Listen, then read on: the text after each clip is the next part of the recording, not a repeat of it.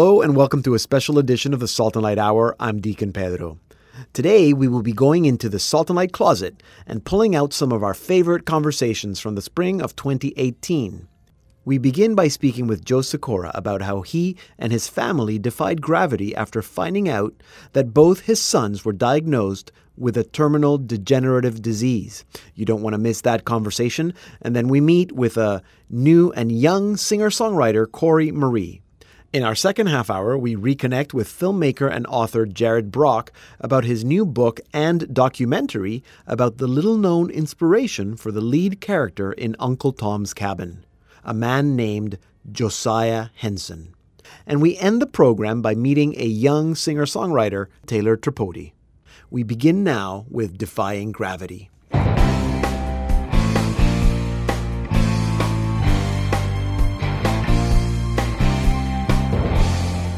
I don't have to ask you how you would respond if you found out that your child was diagnosed with a rare and fatal neurological illness and that his life expectancy would be about 20 years. But how would you respond if you found out that both your children had the same condition? That is the story of the Sikora family. In his book, Defying Gravity, Joe Sikora shares how he and his wife received the courage and the support that they needed to give their children abundant, fulfilling lives in spite of their gradual decline. And to tell us more, I'm very, very delighted that we're joined now by Joe Sikora. Joe, welcome to the Salt and Light Hour. Deacon, thank you so much for having me on. I really appreciate it. Thank you. No, I really appreciate what you've done to share this story of. It's a difficult story, but it's a story of hope as well, and I really appreciate that you took the time to write it.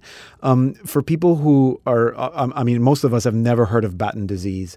So both your boys, John and Ben, had this rare disease. It's called Batten disease. Can you briefly tell us what the disease does to the people who have it? Right, and most people have never heard of it. Most doctors have scratched their heads and go, wow. What is it? Juvenile Batten disease? So it's very rare. But basically the onset, it's a genetic disease. And the onset is about 7 years old, where kids start losing their sight. And eventually they go blind. Right. It's followed by seizures, usually in the early teens, loss of cognitive and motor function, and kids generally succumb to it, die, late teens to early 20s. So that's the progression. It's not pretty. So they're progressively losing more abilities, kind of thing, as they grow older until they are not able to, I guess, even walk, breathe, feed themselves. Yes, correct. Everything is always it's not how natural life is supposed to progress. No. With young people, you grow independently, but with Batten disease, it's degenerative, and it just robs you of all of your functioning capacity. So what goes? So it's a nasty disease. Yeah. What goes through your mind when you first find out that John I guess that John had it, and then you found out that Ben had it too? Yeah, it's hard to, with that kind of shock. It's hard for the brain to assimilate. You just the death of a child is something that the brain just has difficulty comprehending, and so a lot of it is, you're kind of in denial. You say, no, this can't be true. You look at your beautiful child and you say, I don't see disease. I just see beauty and health. And we first, got the diagnosis with John, and then we still lived in denial. The doctor said, you need to get Ben, your other son, checked, because there's a 1 in 4 chance, because it's genetic, that he has it. And we just said, no, he doesn't have it, but we'll get him checked. And so it was about 6 months later, in fact, that we found out that Ben also suffered from the same disease. So it's it was brutal. Yeah. Now maybe it's fair to tell everybody right now at this point, John did die 2.5 years ago. He was 24 years old. He did. John died 2.5 years ago, and of course, even though you live, you and I know we're going to die, but if the doctor told you, hey, Deacon, or hey, Joe, you've got a week to go, or something like that, it would be, you'd experience all kinds of emotions, of course, but, part of it would be, what? It's hard to understand. And that's what we experienced with John. Even though we had lived with a lifetime of this, was shocking and still devastating and painful. Yet I got to say, and you've read the book, and I really appreciate you taking the time to read the book. It's not a book. It's not depressing. It's moving. It's emotional. But the whole story that I really wanted to share is that despite the crosses that we're going to carry in our life, and we will, you're going to encounter health crisis, loss, death, you can live joyfully. And that's a result of the gospel message. That's the result of what God did for us. When God enters into the mess of our lives, you experience that grace. And that's what we discovered. Yeah, and I mean, it's easy to say we need to choose joy, but choosing joy every day in the midst of those little daily, or maybe not, they weren't always little, but struggles is not that easy. Right. But you have to choose joy every moment, every day. Yes. Yeah, absolutely. And you're right. It's not easy, and frequently it is the little things, but God always gives us a choice. We can choose to follow him or not. I always go back to, I love the Apostle Paul. And Paul in chapter 4 of Philippians, he speaks so beautifully, and I'm going to paraphrase it badly, but he says, I've found the secret to being joyful, to being happy, no matter what it is I have. And I think Paul's discovery is what I discovered, which is our circumstances don't have to dictate whether or not we're joyful or happy. Yeah. They never will. It's really that choice to see God, to experience God, in our everyday life. That's what brings joy. Yeah. I'm glad that you... sorry to interrupt, but I'm glad that you quoted scripture, because one of the things I actually liked about the book, and I don't know how conscious it was that you did this, that the book is not just, as you said, a hopeful story, a story about finding light in the darkness, but I loved how it actually helped me see some scripture passages differently, because it's almost like some of it was, so can you, for example, when you speak about the seed that must die, right, and be buried, tell us about that, because there's a lot of lessons that you learned, but not all the lessons are scriptural in our lives, but I think they can be. Right. Yeah. I mean, that was the journey for me, is as I moved through, as I was writing this book, and it was a process of years, quite honestly. Uh-huh. And I would go back over these incidents that I had experienced, some of them just really goofy and funny, watching my goofy dog and, going, wait a second. And scriptures would come to mind, and I would meditate and think about it and put it in the context of my life. And the parable of the seed, the seed must die, Christ says, before it can really sprout eternal life. And I would say the seed for me, and I'm not a theologian, you're better equipped to talk about this than I am, but for me, the seed is what we think our lives are. And I think in a sense, God says, no, you've got to bury that so that it can become real life, the life that I'm offering you. Yeah. And again, for me, it was to let go of my hopes, my dreams, and place them before God so that I could discover new life. And that was this discovery. That's what I found, is that new life that only God can give. Yeah, that's so hard, though, for all of us to let go of our expectations of what my life should be or shouldn't be or could have been. You mentioned, John passed 2.5 years ago. Ben is still alive. Ben knows that he has the same condition as his brother. He knows what is coming. How does that help him or make it harder for him to let go? Do you know what I'm asking? Yeah. And I guess for you and your wife, Lori, too, to know what's coming, it doesn't make it easier to let go. No. Because of the nature of the disease and because it's a brain disease, and, there's some understanding eludes Ben. He doesn't quite get it completely. Right. Which is a real grace. But we really focused on living life in the moment, and I really think, again, that's the message. That's what God is saying, is you can't live in the fear of the future. You can't live in the regret of the past. I am right here, right now. Yeah. And so that has always been our focus, is really experiencing joy and grace and love and laughter And yes, tears and sorrow, but all in the moment, and bringing God into each and every moment. And so that's how we've lived life, not necessarily with, we've got this hatchet over our heads. Right. We're facing pending doom, but where are we today? How can we look around and find God in our midst today? And so that's how we've approached our life, rather than worrying about what's going to happen or when is the good Lord going to take them or not. It's like, where are we today? What are we doing today? Yeah, and that's that's been my focus. No, and that's a lesson that's good for all of us at any point in our lives.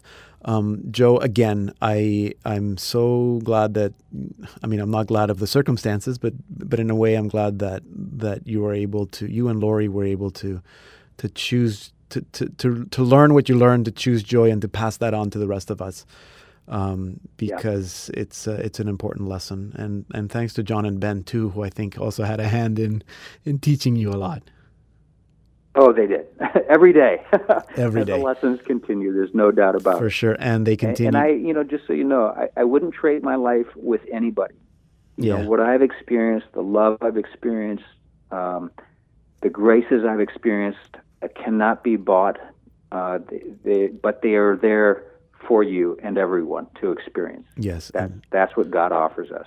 Amen. And by the way, all of the proceeds of the book are being donated. I'm not making a dime off the book. We're actually donating all the proceeds to Beyond Batten Disease. Excellent. Yeah, good. Yeah, so that's good. Another incentive for people to get the book, but it's definitely worth getting. Thank you, Joe, once again for sharing a little bit of your story with us through the book and today on the show. Thank you. Joe Sikora, he's a former actor and stuntman. He was a police officer for 17 years and is now a marriage and family therapist.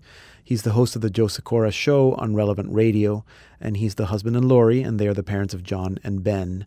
Joe's book, Defying Gravity, is published by Ignatius Press.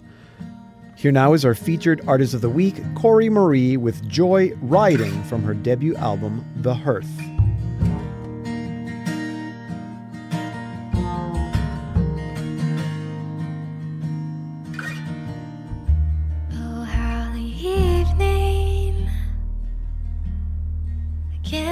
Me thinking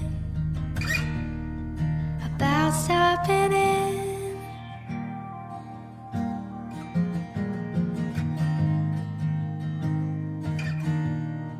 You say you don't mind, and ask how I'm doing. I say I'm fine, but it feels like I'm hiding. Can we go joyriding? You right beside me. Feels like I'm free flying. My hair in the breeze. Where we go, we don't know, but as long as you're beside me, I wouldn't mind if we spent all night joyriding.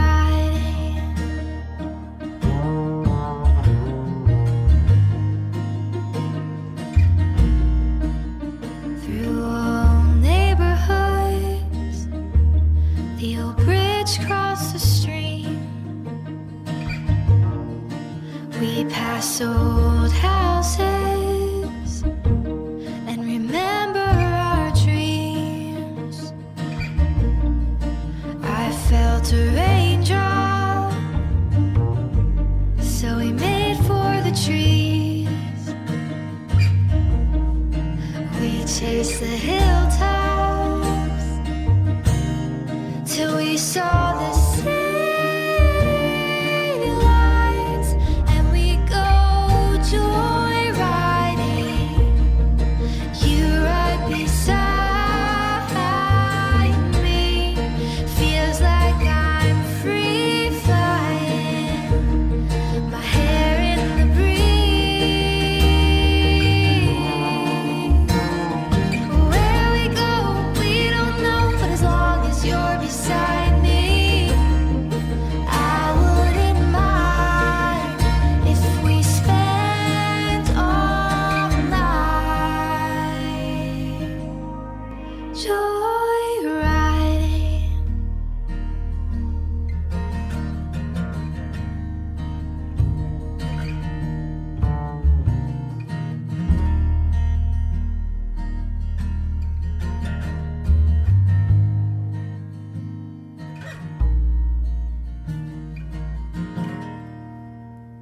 That was Corey Marie with Joy Riding from her debut album, The Hearth. Corey Marie has been writing music since she was like 12 years old. For the last 3 years, she has been leading worship at her parish in Maryland and has been traveling to retreats and conferences to speak and lead worship. For the last 2 years, she has sung for the National Christ Life Conference, and she opened for Abbey Fest in 2017. Since 2016, she's been pursuing a career in music full-time and has just recorded her debut album, The Hearth, which we've been listening to. And to tell us more, I'm now joined by Corey Marie. Corey, welcome to the Salt and Light Hour. Thank you for having me. It's so good to meet you and to have you on the program. So what was it like growing up? Well, I grew up in a very large family. Most would consider it large. I'm one of 7 children. Yeah, that's large. and it was fun. It still is fun. We've definitely grown into our personalities over the years. Right. Learning, just how to connect with lots of different personalities. Are you were you in the middle, the youngest, the oldest? I'm number 5. Okay. So, Of 7. Yes. yes, 5 of 7. There are 3 girls and 4 boys. Okay. And we were all actually really sports-oriented family, mostly. Uh-huh. My dad coached soccer, so I grew up on the soccer field. Right. That's great. Yeah. That's great. So was it also a musical household? Somewhat. My mother, she sang, and she sang on her own and with a friend, and they actually called themselves Eminem for a little bit until they heard there was another Eminem. Right. And then she also sang a little bit, doing the same thing that I do now, which she was singing at Steubenville conferences with Crossroads. Okay. So wow. So she sang. But for the most part, none of us kids, she taught piano lessons to the oldest. But as soon as she got more kids, it was harder for her to do. So I don't think that many of us played together. No. But she played piano. Obviously, did she play at home? She did. Yeah. And a lot of Carole King and James Taylor played in our household. Right. Now, and you, I know that you were writing music from age 12. Were you singing? Were you already playing guitar? I was writing and singing and then learning guitar at that time. Okay. I had an instructor at my school, so we had electives in my middle school. Yeah. So that's where I started to learn. Okay. Were you singing in church? No, actually. Really? Well, yeah. I wasn't singing in church. I never sang in the choir. I actually started my school was a non-denominational or really interdenominational Christian school. So a lot of Catholics, but also a lot of non-Catholics, and we had Thursday mornings. Every Thursday in school, we had chapel where there was a lot of praise and worship music. Okay. And praying with each other, and that's really where I learned how to lead worship and to sing. But it was really localized to my school when I was in middle school. Okay. Was growing up? Were you growing up in a fairly Catholic sort of household, like mass every Sunday and that kind of thing, or I mean, the very fact that you were not going to a Catholic school? Yeah. Well, sorry, I cut you off a little, but no, go ahead. We were very Catholic, and my dad is a religion teacher, still is at a Catholic high school, but they were a part of a kind of covenant community at the time called Lamb of God, and that's really where that community was where I went to school, and a lot of my peers were non-Catholics, but we went to Catholic church every Sunday, and I went through CCD and the sacrament, so right. It was an interesting upbringing, but in a very good way. So. Now, did you go through a period growing up where you were, not really into your faith or not into church? I wouldn't say in a way in which, some people might step away completely. I think at times I was lukewarm in my faith, and I struggled with kind of 1 foot in, 1 foot out, and that was more in college. I definitely had, I was trying to go out on my own and figure things out. But I never really strayed too far. I had moments where I would kind of go that way and then be like, you know what? It's kind of better where I was. And, right. And I would dive back in. Yeah. So never really completely turning away, but definitely having ebbs and flows in my faith in terms of the strength, which it still continues today because it's always drawing me in. Yeah, you and everybody else. What sort of changed for you then 2 or 3 years ago that you decided to try to do this worship music thing full time?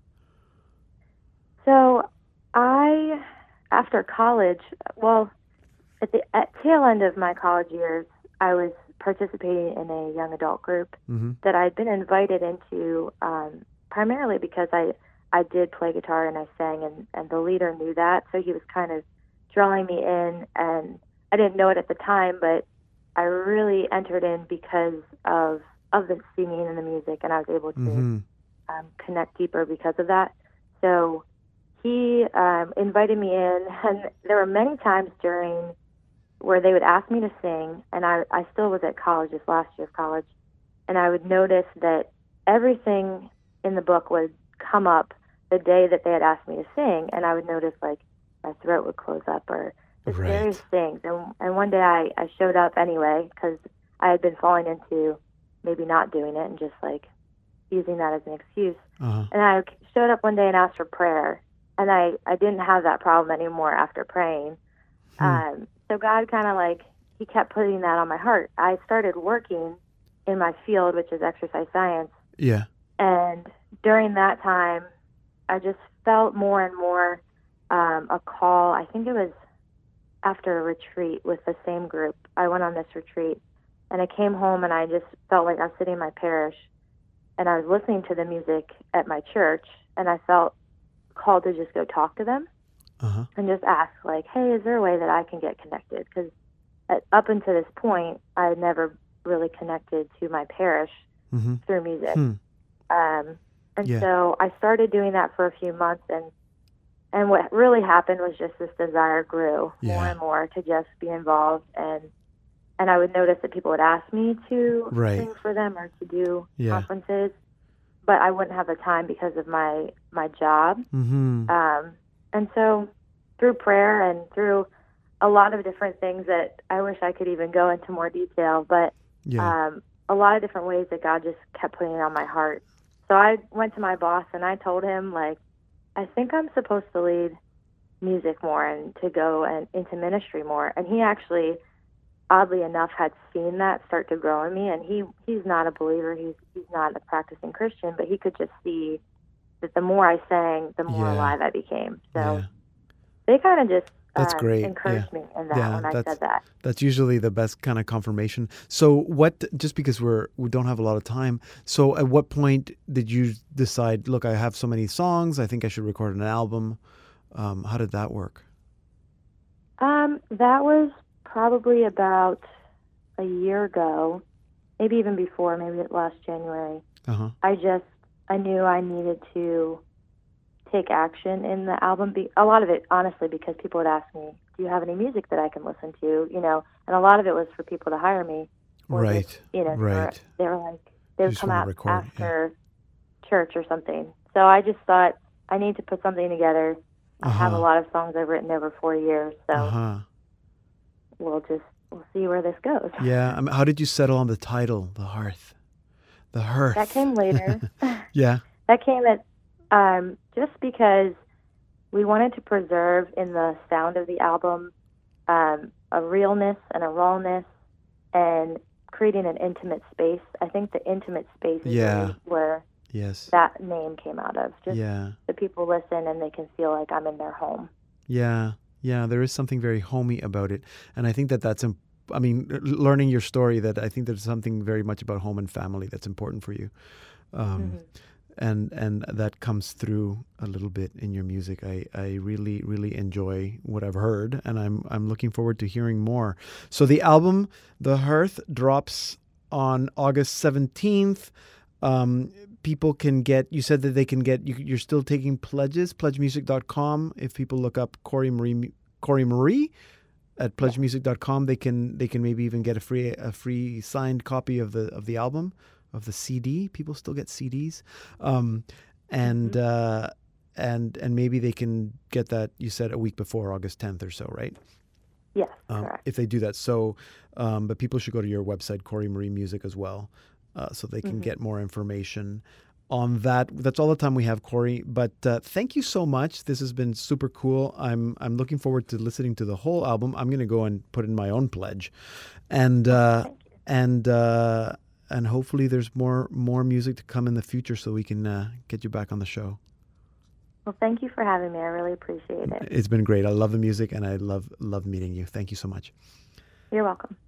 As I said, Corey Marie's album, The Hearth, drops on August 17th. Just go to pledgemusic.com/Corey Marie, and you can find out how you can get your own signed copy of that.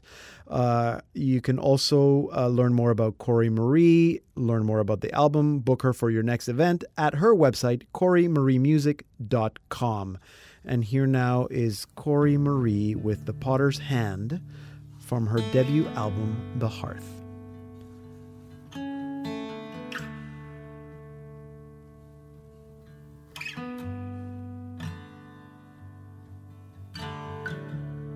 I am clay in the potter's hand. Let him mold me. I am clay in the potter's hand. Let him mend me. I am clay. Let him work and rework until I'm refined by him.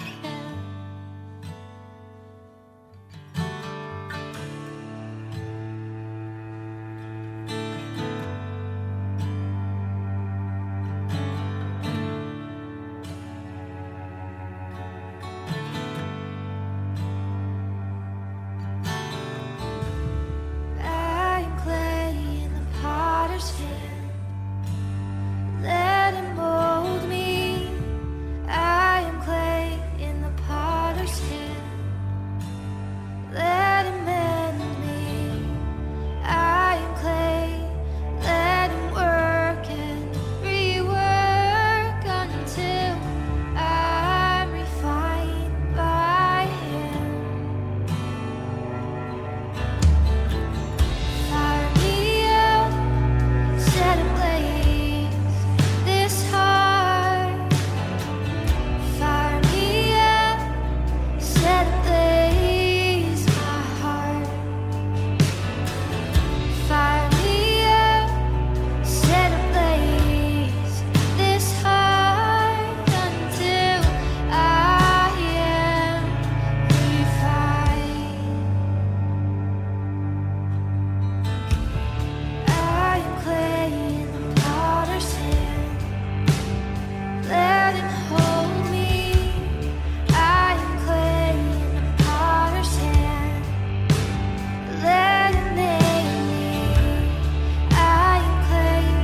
Let him detail my heart until I'm defined by him. We're listening to Corey Marie with her song, The Potter's Hand, from her debut album, The Hearth. This is a special edition of the Salt and Light Hour. I'm Deacon Pedro. Check out our website at saltandlighttv.org/radio.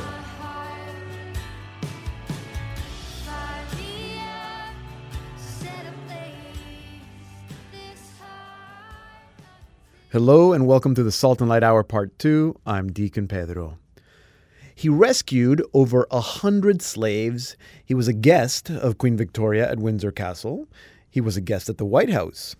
He was one of the inspirations for Harriet Beecher Stowe's Uncle Tom's Cabin, the novel that they say supposedly sparked the U.S. Civil War. Yet, I bet you've never heard of him. His name is Josiah Henson, and thanks to author and filmmaker Jared Brock, there's a book and a documentary now that are making his story better known around the world. And to tell us more about this man's extraordinary life, I'm now joined by Jared Brock. Jared, welcome back to the Salt and Light Hour. Thanks for having me on again, Dr. Pedro. I was just telling, I'll tell our listeners, I was just telling Jared that I'm so inspired by how busy you are, but it's great because you keep coming back on those. Keep busy, and we'll keep bringing you back to the Salt and Light Hour to talk about what you're doing. So I do want to get to how you came across Josiah Henson, but first, so he was a slave for 40 years, right? Yeah, Josiah was born and raised about a dozen miles from Washington, D.C., and he was enslaved by this family called the Riley family. Right. They were good Baptists, and they were very cruel to him. Right, so he was born into slavery. Yeah. So how did he gain his freedom? Well, at one point, so he becomes a Christian minister when he grows up, and he starts preaching to raise money for his freedom, and he actually raises 75%, and he gives them a down payment, and they end up adding a zero to what he owes, and so he's never going to be able to pay it off, and so they try to sell him south to New Orleans, and so he ends up escaping with his wife and 4 children, and they walk 600 miles to freedom in Canada. Right. Okay. Good. So that's, I'm sure you tell a lot of that journey, if not all of it, in the book and in the documentary. It's a fascinating story. Maybe you can give us a little bit of the highlights. So he crosses with his family into Canada. How does he get involved with, or how does he end up helping with the Underground Railroad? Well, you got to remember when Josiah escapes. He runs away in 1830. So this is prior to the Underground Railroad really even being developed. So he is an early conductor as the railroad gets going. Yeah. So he rescues 118 people. And I'm currently on a 10,000-mile book tour, and I actually had a very guilty-looking man come up to me at a screening in Kentucky a couple weeks ago, and he said, my family used to enslave a family, the Lightfoot family, that Josiah helped to escape to freedom. So history is so much closer than I think we realize. That's amazing. So would he have helped a lot of those slaves escape while he also was escaping, or did he arrive into Canada and then kind of was part of that helping initiate that Underground Railroad? So once he gets to freedom and really gets his family settled in, then he starts making trips back. So, yeah. That's amazing. That's amazing. I can't help but think about all the migrants that are trying to get into the United States right now. And then a lot of people would have been doing this. The slaves would have been doing the same thing, trying to get out of the States. I'm actually Canadian. Yes. So the joke up in Canada right now is that we're going to build a wall and make America pay for it. Yes. And then we're going to build a tunnel to Mexico so everyone can come straight north to us. Yeah, absolutely. Absolutely. The Underground Railroad comes back. The Road to Dawn, where does the title of the book come from? So Josiah is actually part of starting a freeman settlement in Ontario called Dawn, D-A-W-N. Yes. And it's this area, it's this vision, this idea of freedom, of a new beginning, of a fresh start. And that freeman settlement grows to over 500 people. Wow. So it's quite the happening place, and it becomes very well known, and he has supporters all over the world. One of his supporters for over 20 years is Henry Wadsworth Longfellow, the famous poet. So, oh wow, it's a well-known place at the time. So, I mean, it sounds like obviously I can assume that he's accomplished a lot. Maybe people in various places were hearing about him. How did he end up being a guest at the White House and at Windsor Castle? Well, so how he ends up at the White House, he gets a tour with Rutherford B. Hayes. Josiah is friends with Frederick Douglass, the great abolitionist, and so Douglass actually facilitates the introduction.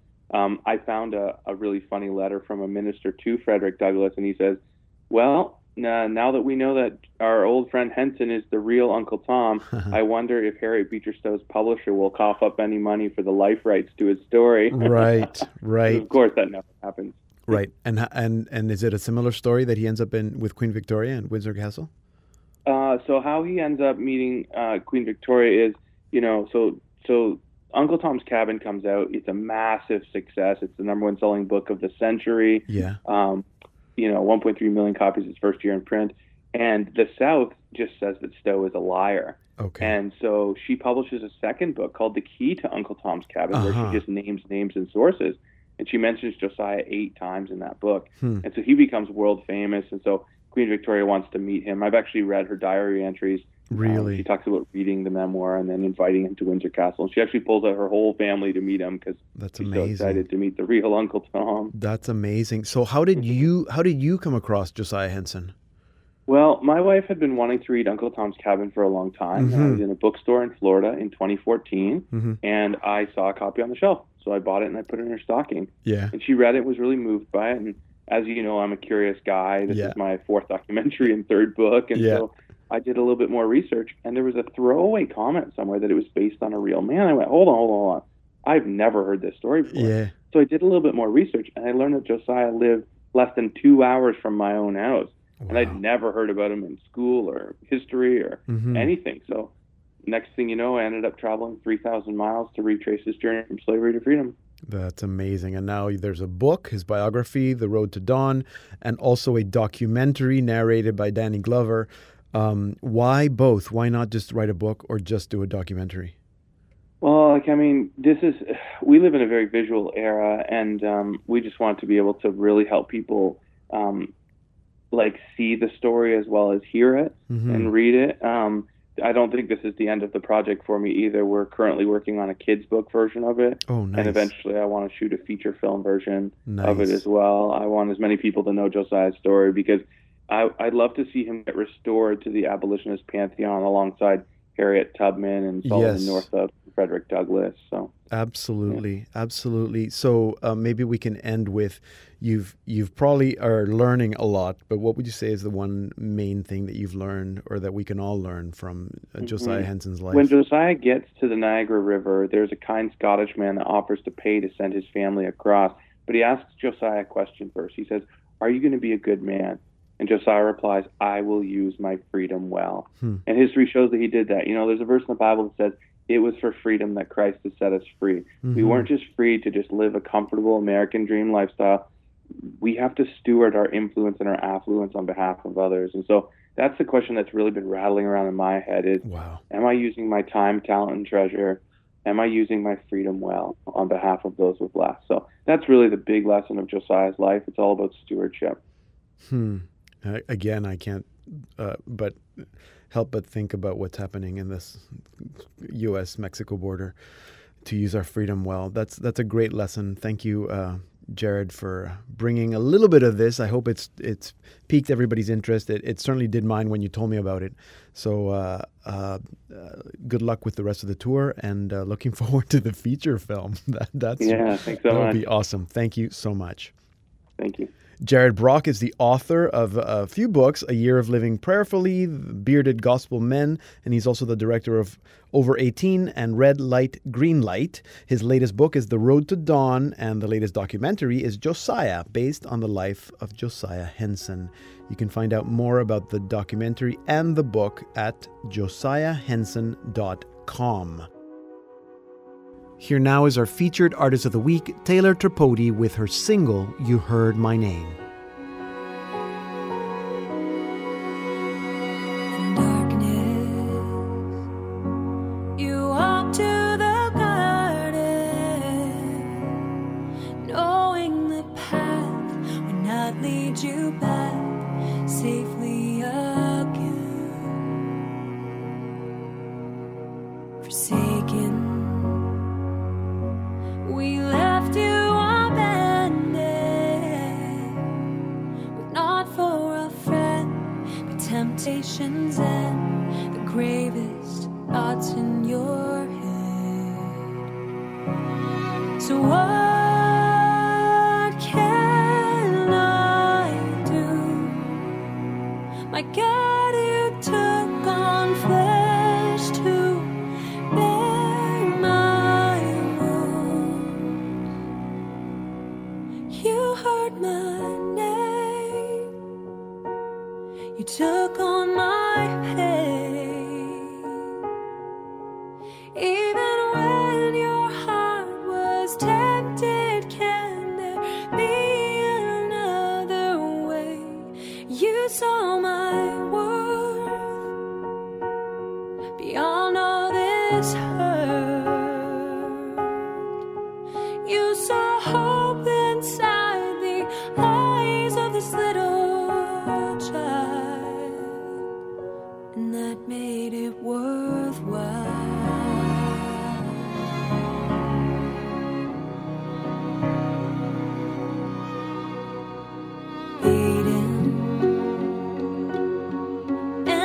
mercilessly braiding the crown on your head, like a king to be wed to a bride who has fled.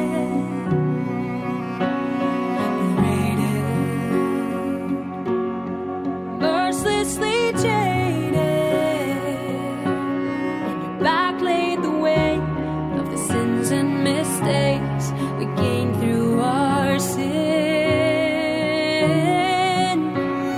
So what can I do? My God, who took on flesh to bear my wounds. You heard my name. You took on my pain. Even when your heart was tempted, can there be another way? You saw my worth beyond all this hurt. You saw hope inside the eyes of this little child, and that made it worthwhile.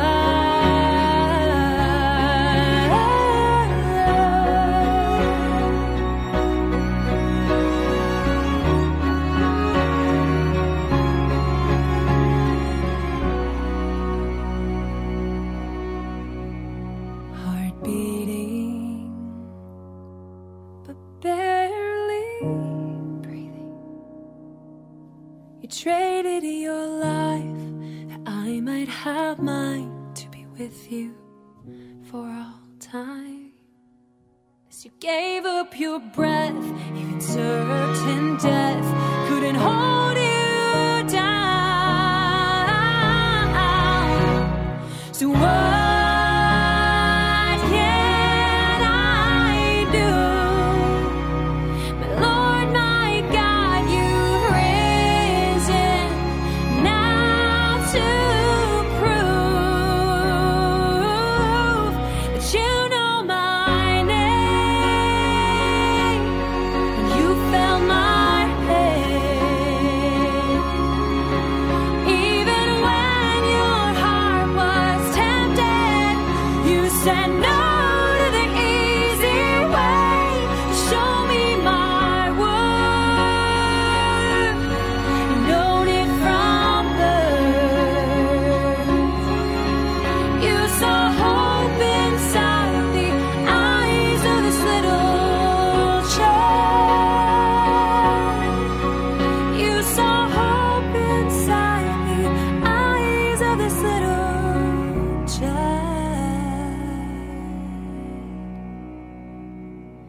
and that made you smile.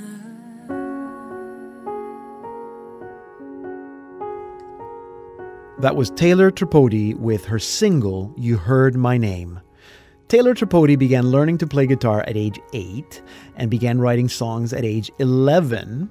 She made her first album through a Kickstarter campaign while she was studying music at Franciscan University in Steubenville. That album is titled Be Glorified, and she says that she made it so that all those who listen to these songs can draw closer to His Sacred Heart, all for His glory.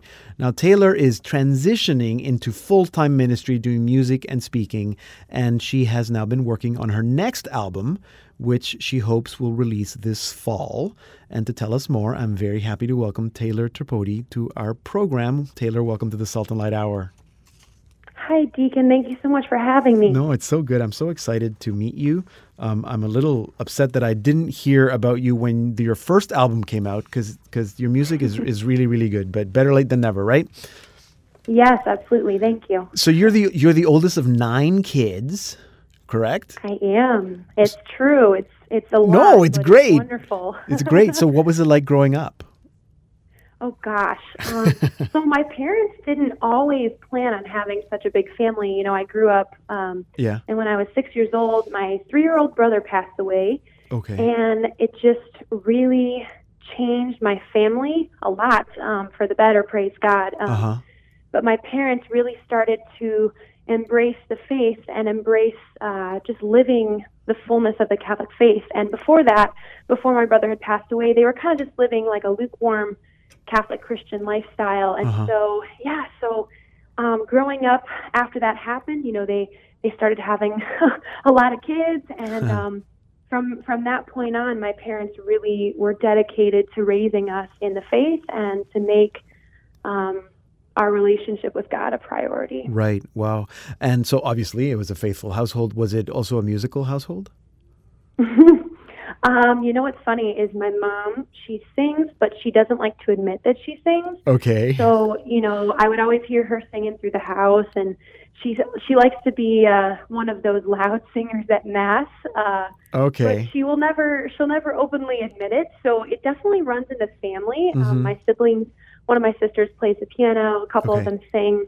But yeah, so that's kind of how it was. So did you I said, all right, I mean, that you started playing guitar at 8. What is that? Because you just wanted to, or did you just picked it up? Were you studying music at school, or what? Yeah, I think I saw, so when I was little, I loved country music, still do to this day. Okay. And I remember seeing Faith Hill and all these other country artists playing the guitar, and so I think in the end that kind of drew me to want to learn more about it and was a little bit curious. And so my mom bought me my first guitar when I was really little, and then they started putting me in lessons. So that's kind of how that happened. That's awesome. And then you started writing songs at age 11. What were you writing? What were you writing about? Oh gosh.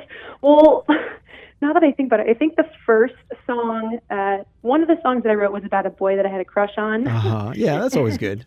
So it's good to write about. To my namesake. Yeah, so Taylor Swift-like, Yeah. And then and one of the other ones I wrote was just about doing God's will. So it's kind of funny how the two were intermixed there. So that's good. That's good. Were you singing or playing at church?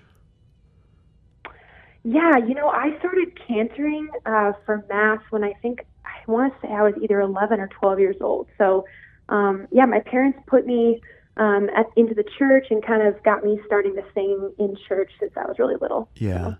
Did you ever go through, I mean, obviously you went to Franciscan University, but as a teenager, did you ever think, okay, I got all these siblings and my parents are too Catholic and this is not making a lot of sense for me? Oh my gosh. Well, I think everyone has moments of doubt and moments of just, I'm not really sure, like, is this for me? But then, so definitely I have experienced those moments through my life, and especially it's kind of crazy. I went to like the most Catholic university ever. Yeah. And even there, you still have to take ownership of the faith that you were given as a child. And so I had those moments for sure, but I think the Lord was so good in His mercy just to lead me back to where I am and where I'm striving to be. Yeah. Okay, so. Why did you decide to go to Franciscan University? Was that, were you thinking, I'm Catholic, I need to go to a super Catholic, or I don't know, do they have a good music program? I don't know. I actually don't know anybody. Funny. I don't know anybody that has gone there to study music. So, yeah, no, it's funny because, so throughout high school, I went to the Steubenville Youth Conference. Oh, okay, yes. And that played a huge part in... Yeah, that definitely played a huge part in me wanting to go there. So. Yeah, and it's not far from home, I guess. That also helps. No, it's 2 hours. It's not a very far drive. That's great, not close enough that you can come home if you want to, but not that close that you can't be home every weekend. I know. That's exactly what I said. That's perfect. That's great. So I'm curious, the song that we heard just before you came on is called You Heard My Name, and you wrote that in the Holy Land. Tell me about that. I did. Yeah, so wow, what a life-changing opportunity. I would have never been able to do that had it not been for an opportunity that was given me by Jeff Cavins. Yeah. He asked me to be the cantor to lead music for that week. And so that song kind of came about when I was in the Garden of Gethsemane, and just the weight of the passion and just the weight of His agony, but most importantly, just the weight of His love just really struck me when I was there. And so that song just kind of came out of that experience. And the Holy Land was just wow, absolutely life-changing. So. Yeah, I'm sure. Yeah, I know. People need to go. If they haven't, they need to go. Oh my gosh, absolutely. Yeah, for sure. So the new album, Awakening, can we say that that's going to be the title? I guess. I don't know. You're the second person so far that I speak to with an album that hasn't been released yet, and they're not quite sure whether they want to admit that they have a title or not.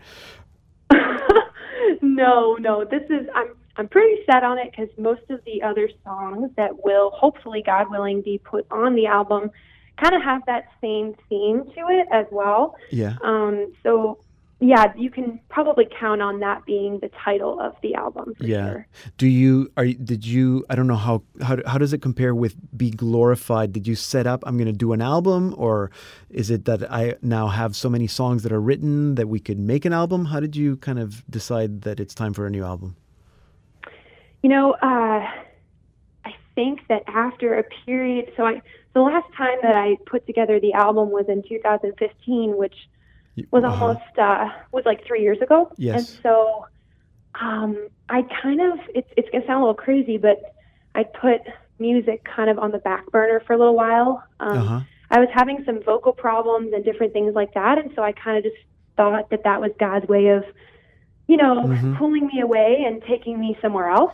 But then really, truly just this past year, this past fall, and really in the Holy Land, like I felt the Lord just calling me back to that, and just telling me that like He wasn't trying to take away music from me, but He wants me to just persevere and push through it and just really seek Him in that. And so I, these songs started coming through in prayer, and I decided, you know what, I'm gonna try this, and I'm gonna make another album. We'll see what happens, So it was kind of like an awakening. It was. Exactly. Wow. It all comes together. No, that's awesome. I really, really like your music. You say that you love songwriting. Why do you love songwriting so much? Oh my gosh. It is seriously such a gift. I think the thing I love most about it is that it's really just the way that I connect with God through prayer, or at least not the way, but one of the ways that I connect with Him through prayer. So a lot of times when I'm praying, like I'll just be given kind of like a theme in my heart, or maybe it's like something that I'm going through personally that the Lord is trying to stretch me or to teach me something. And so a lot of times just words will kind of pour out. And since I was little, melodies were something that was easy to come up with. And so, putting the two together, like I love to be able to express my personal relationship with God through prayer. So. Yeah. No, that's great. And you can express so much more through music emotionally that you can't express with just words. I totally get what you're saying. Really looking forward to the full album and not just, one track and then maybe possibly a bonus track. So we're going to stay in touch and keep up the good work because it's really good. And good luck as you transition into full-time ministry because good for you. Good for you. Thanks so much, Deacon. I appreciate it. Okay, great. So Taylor Tripodi, you can learn all about her. You can buy her music. You can book her for your next event at her website, taylortripodi.com. I'm going to put that link on our site so you can find it easily, taylortripodi.com. And here now is Taylor Tripodi with the song that will be the title track of her new album, Awakening.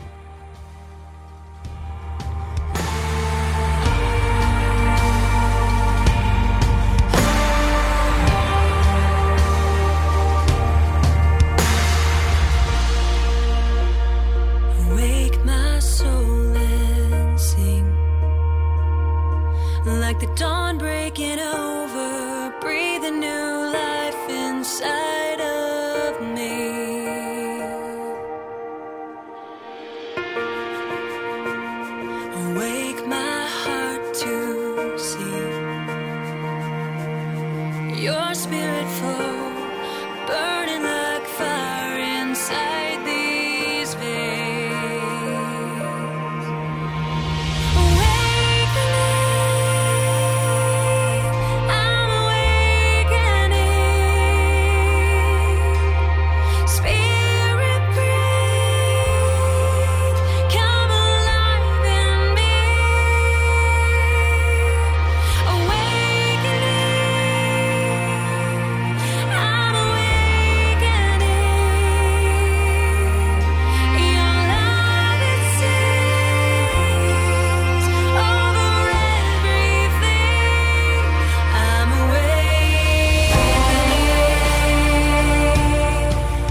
listening to Taylor Tripodi with Awakening from her album of the same name.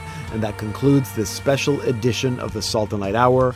Remember to visit our website, saltandlighttv.org/radio. Any comments or feedback or questions, send them to me via Facebook or Twitter. Thank you for listening. I'm Deacon Pedro. Like the dawn.